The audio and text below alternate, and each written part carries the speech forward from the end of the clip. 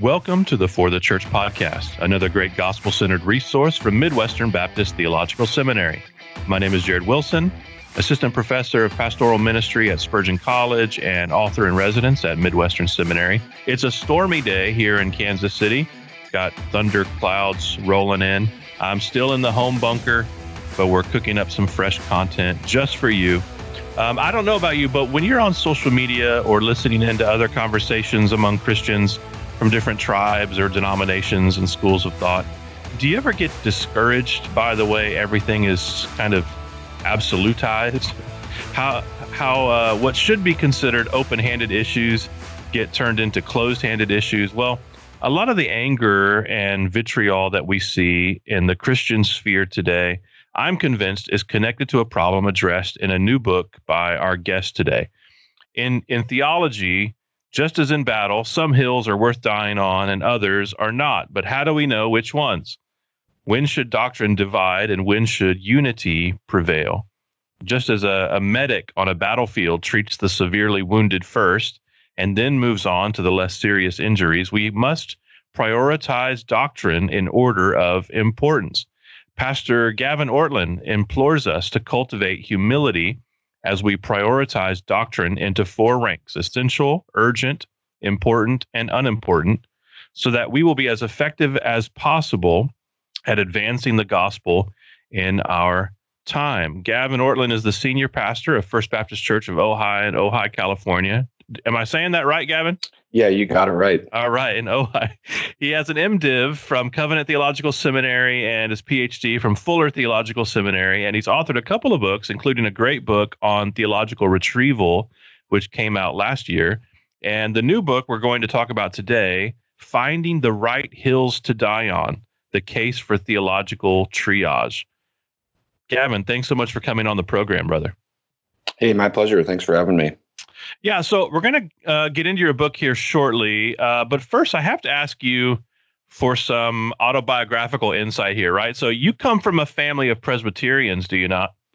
I know where this is going. Yeah, Paido Baptist, man, infant sprinklers and baby dunkers. I know, and it's even worse because I became a Baptist myself while I was at a Presbyterian seminary as well. So, oh man, so that's what I want to ask you. How are you the lone Ortlund Baptist? Are you the lone, and how did you become that way? I actually don't know where my oldest brother Eric stands on this. He's Anglican, but okay. I think he's leaned toward more of a Credo Baptist view himself and his own convictions. So I don't know exactly where he's currently at. But I became Baptist. I did kind of grow up in Presbyterian churches and really had a great experience in my upbringing in the PCA. But when I was in seminary, I knew this was an issue that would affect where I could get ordained. And so I just did an intensive study on it. I hadn't really thought about it at a deep level before. And that's just where my convictions came out. So it wasn't an emotional issue. It was just kind of working through the scripture. And that's where the chips fell for me. And so I've been a Baptist ever since. Well, praise the Lord. All right. The book is called Finding the Right Hills to Die On. We have talked a lot about theological triage on this podcast before. When I don't have a guest, my regular co-host is Ronnie Kurtz. He's a PhD student and serves at Midwestern as well. And we employ this in numerous episodes, especially as people ask. We do these mailbag episodes where people ask kind of theological, spiritual, ministry related questions. And we end up bringing this into play quite a bit, especially as it plays out in the local church level. But for listeners who might be new to the concept of theological triage, why don't you explain it a little bit for us? Okay. Well, I'll just explain briefly what it is and then maybe just a brief comment about kind of the heart behind it, because it's not, I think sometimes people hear that word and it seems like a technical matter that's just for seminary students or something like that. Right. But it's just a metaphor from a medical context where when a medic or a doctor is trying to prioritize injuries, they put them in different categories. And the reason for that is that you want to treat the most important issues first. Because if you start off and just treat, the first person you see, certain people may die because you're treating a less urgent issue. And I think Al Mohler was the first one that I know of who used this for doctrines and trying to prioritize different doctrines. And the heart behind it is just recognizing that, number one, not every doctrine is of the same level of importance. And even in the New Testament, you have passages where Paul calls for a lot of patience with each other. You think of Romans 14 type passages where he's saying, hey, you need to accept one another and have forbearance toward each other. At the same time, you have the same person, the Apostle Paul, who's willing to take a stand. And you think of a book like Galatians, where he's not compromising, he's not budging. And so it seems like there's some issues that are worth that kind of resolve and ballast. And then there's other issues that we should be more circumspect about. And so that's the heart behind this. The real heart is, I just see so many churches, so many pastors, so many people who tend to either treat everything as if it is a hill to die on or nothing as if it's a hill to die on. We tend toward one of those or the other, I think. And hopefully this book will help us just be more reflective about where do we draw those boundaries and how do we find a more balanced posture. Yeah, I see on social media in particular, and of course, I think social media is a blessing and a curse. Like anything, it's just it's a neutral tool that can be used in a variety of ways. But I've been distressed, as many others have been as well, about really kind of the labeling of people as false teachers or heretics. That word gets used quite a bit. That's heresy, and those are good words to be used in good ways, and yet many times we see them kind of thrown around on what we would consider, I think what most people should consider, secondary or tertiary issues. Do you think a failure to do theological triage is kind of a major contributor to the villainizing that we see on social media? Yes, it certainly seems like it is. I've been reading a lot from Jonathan Haidt, who is a sort of secular psychologist who talks a lot about polarization happening in our culture and kind of the sociology of disagreement and why it is that we tend to be so tribal and we tend to kind of clump up with our little group and then demonize the opposition. There's a human tendency toward that. And it seems like that's happening in a major way in our culture. And my hope and what I would think would be what we would pray for and aim for would be that the church would be an alternative to that, and that we would have a witness of what it looks like to, even in the midst of disagreement, kind of have a measured, respectful way of categorizing the issues and speaking to one another. And I don't know how much it's just social media that amplifies things, but it seems as though sometimes the church is just as polarizing and Christians can be just as nasty and just mean. I mean, there's just so much meanness out there right now. Yeah. I think, some of it doesn't even seem like, I think the doctrinal concern many times in these instances is kind of a, obfuscation of what's really going on. There's either a sense of insecurity or fear or just a residual anger about something being excluded or, minimized, oneself or not taken seriously. And then the doctrinal kind of battleground becomes the facade where that is worked out. I certainly think on the surface of it, at least, there really is just this failure to make, the right connections or the right, prioritizations of doctrines. I remember, well-known Bible teacher, by some, beloved by others, really reviled and called a false teacher. And I remember thinking, okay, let me just read the evidence. I don't think, false teaching is in play here. But there was a link promising to unveil all of the heresies of this person. And so I clicked over, I open-mindedly, I'm reading, the evidence. And there were some things that I disagreed with. There were some things I thought maybe were unwise that were in this teacher's, ministry. But there was nothing that qualified as an assault on first order doctrines. It was all secondary and mostly tertiary type things. And in a minute, I want to ask you about, how we determine what goes in those categories. But I just see, kind of the conflation of them, where any disagreement becomes kind of the the grounds for demonization. Did anything like that play into, in the book, you talk about your own journey kind of in sorting these out, secondary and tertiary issues. You tell your story there. Was a concern about mislabeling a part of that, or was it just more of a gradual academic kind of pursuit? It's very much not just an academic thought. This book really comes out of my experiences and observations as a pastor. I mean, several of the other books that I've worked on are more academic. They really come out of my just working at it in the library. This one really comes out of pastoral experiences, ministry experiences, and I do think that it's a practical issue. I think every pastor, in fact, even every Christian, I think will have to think through, how do I rank different issues? You know, how do I partner with people where we have disagreements? What's the right label to use for particular errors? It's extremely practical.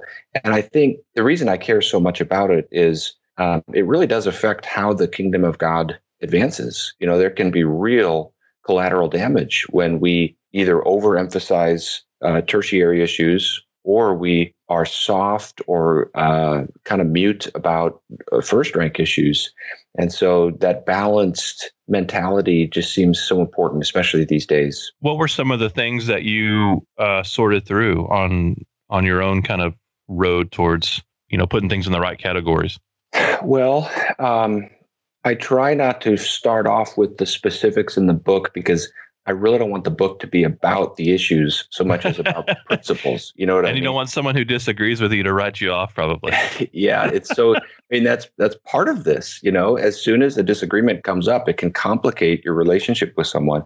But I'll mention one specific, and that's I've really agonized at a kind of existential level through studying the doctrine of creation, and that's been painful. It's been an issue where, based upon where I land, it's led to distance with certain ministries, certain people who, and I've just found that, sometimes it seems as though there's a sense of suspicion that can come in so quickly. And whereas the hope would be that we're able to talk through the differences, assuming the best motives in the other party. And sometimes we don't do that. Sometimes there's a very quick suspicion that we might know the motive of the other person is not a good motive. So that's been tough. I mean, and my interest in that has been that it seems as though we're getting more polarized on an issue like that. There are certain views that are required in many, many circles today that honestly, you could find some of the most conservative Protestant Christians, from people like J. Gresham Machen and others, kind of the figureheads for conservative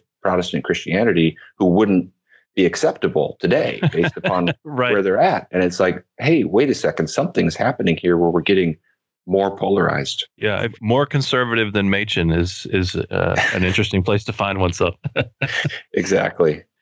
In a lot of ways, well, not in a lot of ways, but theological triage is kind of a callback, or at least, brings to mind the old dictum. I'm not sure who's the, or originator of the quote, but in essentials, unity, in non-essentials, liberty, and in all things, charity. Maybe our guest Gavin can, clue us into who actually said that.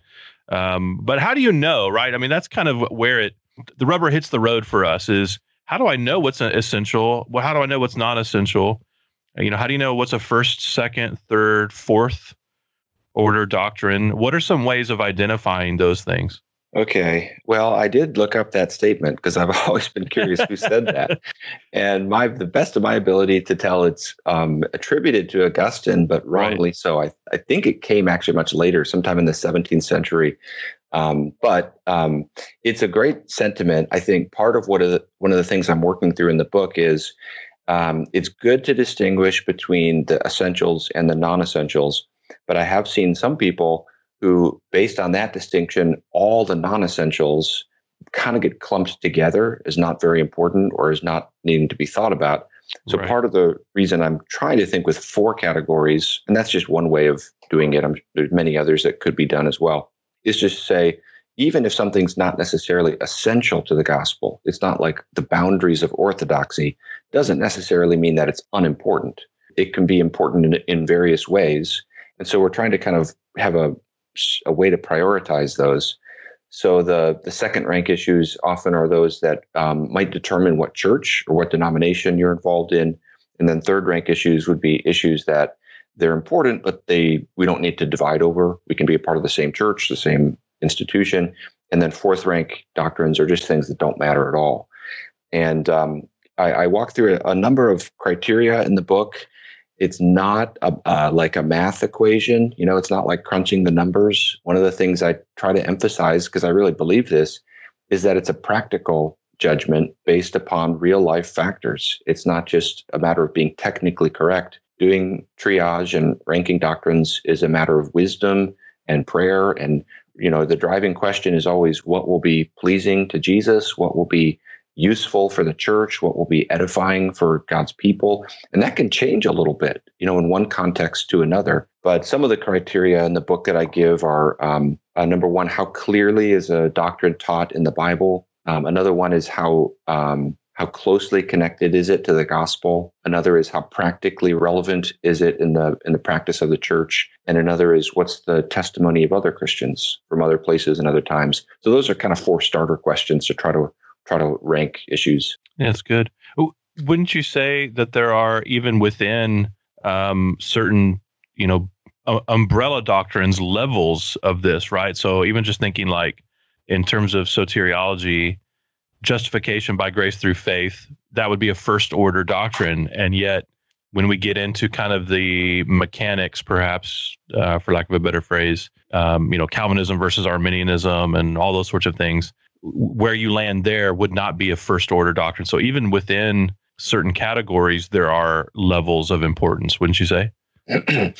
Yes, exactly. Yeah, because if we say that, every nuance of justification is first rank, then we end up saying either St. Augustine or John Calvin is a heretic because they did not agree on all the details. And Augustine and many in the early church wouldn't have thought of justification as a distinct reality from sanctification. So even on some pretty important things like that. But I in the book, I do say that the basic heart of justification, the basic idea that we're accepted by God on terms of grace, is a first rank issue. And I just get that from the book of Galatians, because Paul is so strident in that book. And it seems as though justification by faith versus justification by works is the issue there. Yeah, it's astounding to me how little sometimes the scriptures actually play in helping people prioritize.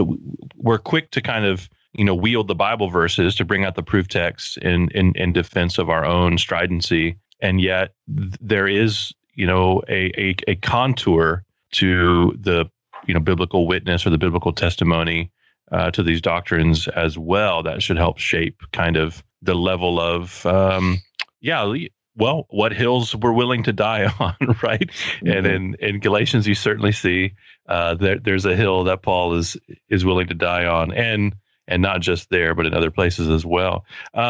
You talk about some of the dangers of not doing theological triage in your book. Why don't you share what some of those dangers might be? Well, one of the dangers that I talk about is a sectarianism, by which I mean unnecessary division from other Christians. And then another one on the opposite side is minimalism, which is where we just want to reduce everything down to kind of the common denominator. And the reason sectarianism is such a concern for me is that, and I actually grew to appreciate this more while working on the book, is that our unity as the people of God is really important. It's hugely emphasized in the New Testament. And sometimes Christians, especially more conservative evangelical Christians, who maybe the idea of being ecumenical is a suspicious concept because of ways we've seen that pursued. And so we don't have a real lively concern for that. But the fact remains, Jesus prayed in John 17 that we would be one, and he prays that so that the world would believe that the Father has sent him. And we see the Apostle Paul calling in Philippians 2 for this kind of incredible humility toward one another and service toward one another. And I think sometimes those who are so quick to fight over doctrine forget that that's one of the doctrines that the New Testament calls us to. We should be long-suffering in our patience for one another. For every true Christian, there should be a love in our hearts, even amidst disagreement, even if we cannot be a part of the same church. There should be a desire to love this person, to grow in relationship. And that's really hard sometimes, especially if there have been wounds or splits that have been painful. I don't think that love means the absence of accountability or the absence of rebuke, but I do think that one of the things I find helpful in my own thinking is when there's been a Christian who has hurt me or that I'm very concerned about what they're doing, to picture them in heaven and pray for them in light of that, because I know ultimately God is going to bring them into glorification and perfect joy in himself. And I want to relate to that person in light of how God sees them. And so that value of loving every other true Christian is so important. At the same time, we don't want to downplay truth. And so those are the two values that make this kind of a complicated task. What you just said there, I think, is so valuable. I remember, I think it was Desiring God conference, probably 6 or 7 years ago, hearing Sinclair Ferguson say something from the stage along the lines of, who am I to, reject embracing one whom Christ has united to himself? Mm-hmm. And I just found that so convicting and so startling. And it really puts, some of these levels of disagreement in perspective, that if I can affirm the the union with Christ of someone, if I can affirm the testimony of someone, the genuineness of their faith, then it really makes my willingness to, or my eagerness even to to villainize them or separate myself from them or what have you. It really makes it look petty, and it really makes it look like perhaps I have higher standards in the Lord. Maybe I don't know. Yeah. And it's just really graceless, I suppose. Yeah. I've been just thinking about that so much in the context of working on this book, because especially in light of what we were saying earlier about social media and the divisions and so forth, there's a great Spurgeon quote where he's talking about his disagreements with George Herbert about church government. And he's very blunt about how much he dislikes Herbert's view. But then he talks about how we have the responsibility to love every person that Jesus loves and has accepted. And he says we should have a warm corner in our heart for every true Christian. And I found that a really helpful phrase to go back to just in my own heart and mind is, no matter what else is going on, I want to cultivate a warm corner in my heart for everyone who is among the family of God, who is of the people of Christ. Because whatever other disagreements we might have, we are part of the same spiritual family. Jesus has shed his blood for this person. We will inherit heaven together, and we want to relate to each other in light of that. One of the things we try to do on the podcast, because we have so many pastors and ministry leaders who listen, is really kind of bring in an application to the subject of the day. And one of the things that comes up quite frequently is really in terms of doctrinal subscription within a church, within a local church. What are your thoughts on requiring elders or even non-elders who are teaching to subscribe to a doctrinal statement or doctrinal formulations beyond what members must subscribe to? Do you think that's helpful or unhelpful for local churches to employ? I've been thinking a lot about that, and obviously it depends upon what the statements are, but right. In general, I do think there's a lot of wisdom in at least considering that. Sometimes we have one statement of faith that just works across the board for membership and then every other office within the church. And one of the things I've actually thought a lot about it on this topic is whether we need to loosen some of our church membership requirements, because sometimes we have things in those statements. I mean, it obviously depends on every different church is different. Sure. But there's a lot of churches that have a lot of specifics. And I would see membership as a more basic commitment where, when a church recognizes someone as a member, they don't have to have perfect theology. And they don't even have to agree with the pastor on everything. For a member, we want to know that they're a Christian. They have trusted in Christ. And then practically, we want to know that they're willing to serve the church, support the church, attend regularly and so forth. But it's not necessary to know every little detail about their theology. We'll want to be transparent about, where we stand as a church, what we practice. And there may be some things that are in the kind of second rank category that we want to work through at that level. But when you're talking about an elder, it just seems as though, especially a teaching elder, that's a much higher bar. And so there are different expressions of unity and different kinds of criteria that seem like they make sense for those different expressions. And to me, it makes a lot of sense. And I think it'd be healthy for churches to at least consider that.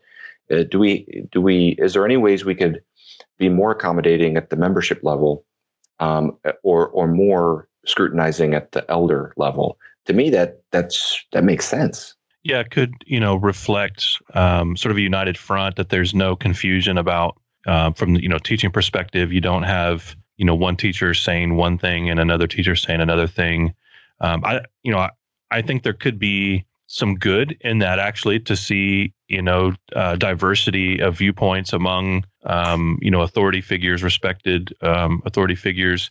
That's kind of the approach I took at my last church as well. In fact, I had one elder candidate who was reluctant to come in because he disagreed with most of the other elders on what we would consider a tertiary issue. It wasn't even a secondary type issue, but he thought it was important that all the elders be in agreement on this particular issue. And I told him I didn't think that was necessary. And in fact, could even be a healthy representation to have elders who charitably and lovingly, disagree, can represent different viewpoints. But he was afraid that it would cause confusion. And so I just wonder, still processing through that. Certainly, I've heard of some churches, for instance, in the convention, that, the Baptist Faith and Message 2000, it has to be signed off by every member and every leader. But then beyond that, there's another, maybe it's the, Second London Baptist Confession or something that elders have to agree to as well. And it's just a means of kind of providing a unified, front there. Gavin, what do you hope for with this book? What are your dreams for how this book could bless the church? I think the deepest hope is that it would help us toward what we were talking about just a few moments ago, the love that we should have for every other true Christian, without downplaying the importance of theology and doctrine and becoming sort of minimalists. Many times the reaction against an overly scrutinizing mentality about doctrine goes so far in the other extreme that we just don't want to talk about theology. And I've heard people talk like that, doctrine divides, let's just stay away from those issues. And so without going to that extreme, my deepest hope is that it would encourage Christians to cultivate love and respectfulness, courtesy, humility, graciousness in the way that we relate to other Christians, particularly those with whom we may have a disagreement. I know that's painful at times. I don't pretend that that's easy. I know that that's complicated and awkward at times, but I think it's so important. I mean, that what you just mentioned about having different pastors in the church who may disagree on something, to me, that's such an encouraging thought. If we could model that to our people, say, we see this differently, but then we model a respectful dialogue about it where we're not pulling apart, we're not attacking each other. I just think in our current cultural moment, as the Church of Jesus Christ, we need to do better at that. We need to learn how to talk about our differences respectfully and graciously, even when a rebuke is necessary, even when a strong stand is necessary. Nonetheless, we still have to have that warm corner in our hearts. Absolutely. That's such a good word. We've been speaking with Gavin Ortlund, senior pastor of First Baptist Church of Ojai in Ojai, California. He's author of the new book, Finding the Right Hills to Die On, The Case for Theological Triage. It's published by Crossway. It's a really important book. I was glad to endorse it and to say it was important myself in my endorsement. You can pick it up wherever good books are sold. Gavin, thanks so much for coming on the podcast, brother. Hey, thanks for having me, Jared. As always, dear listener, if you like the podcast, please share us with your friends, review us on iTunes. Every little bit helps. And until next time, may Jesus be big in your church.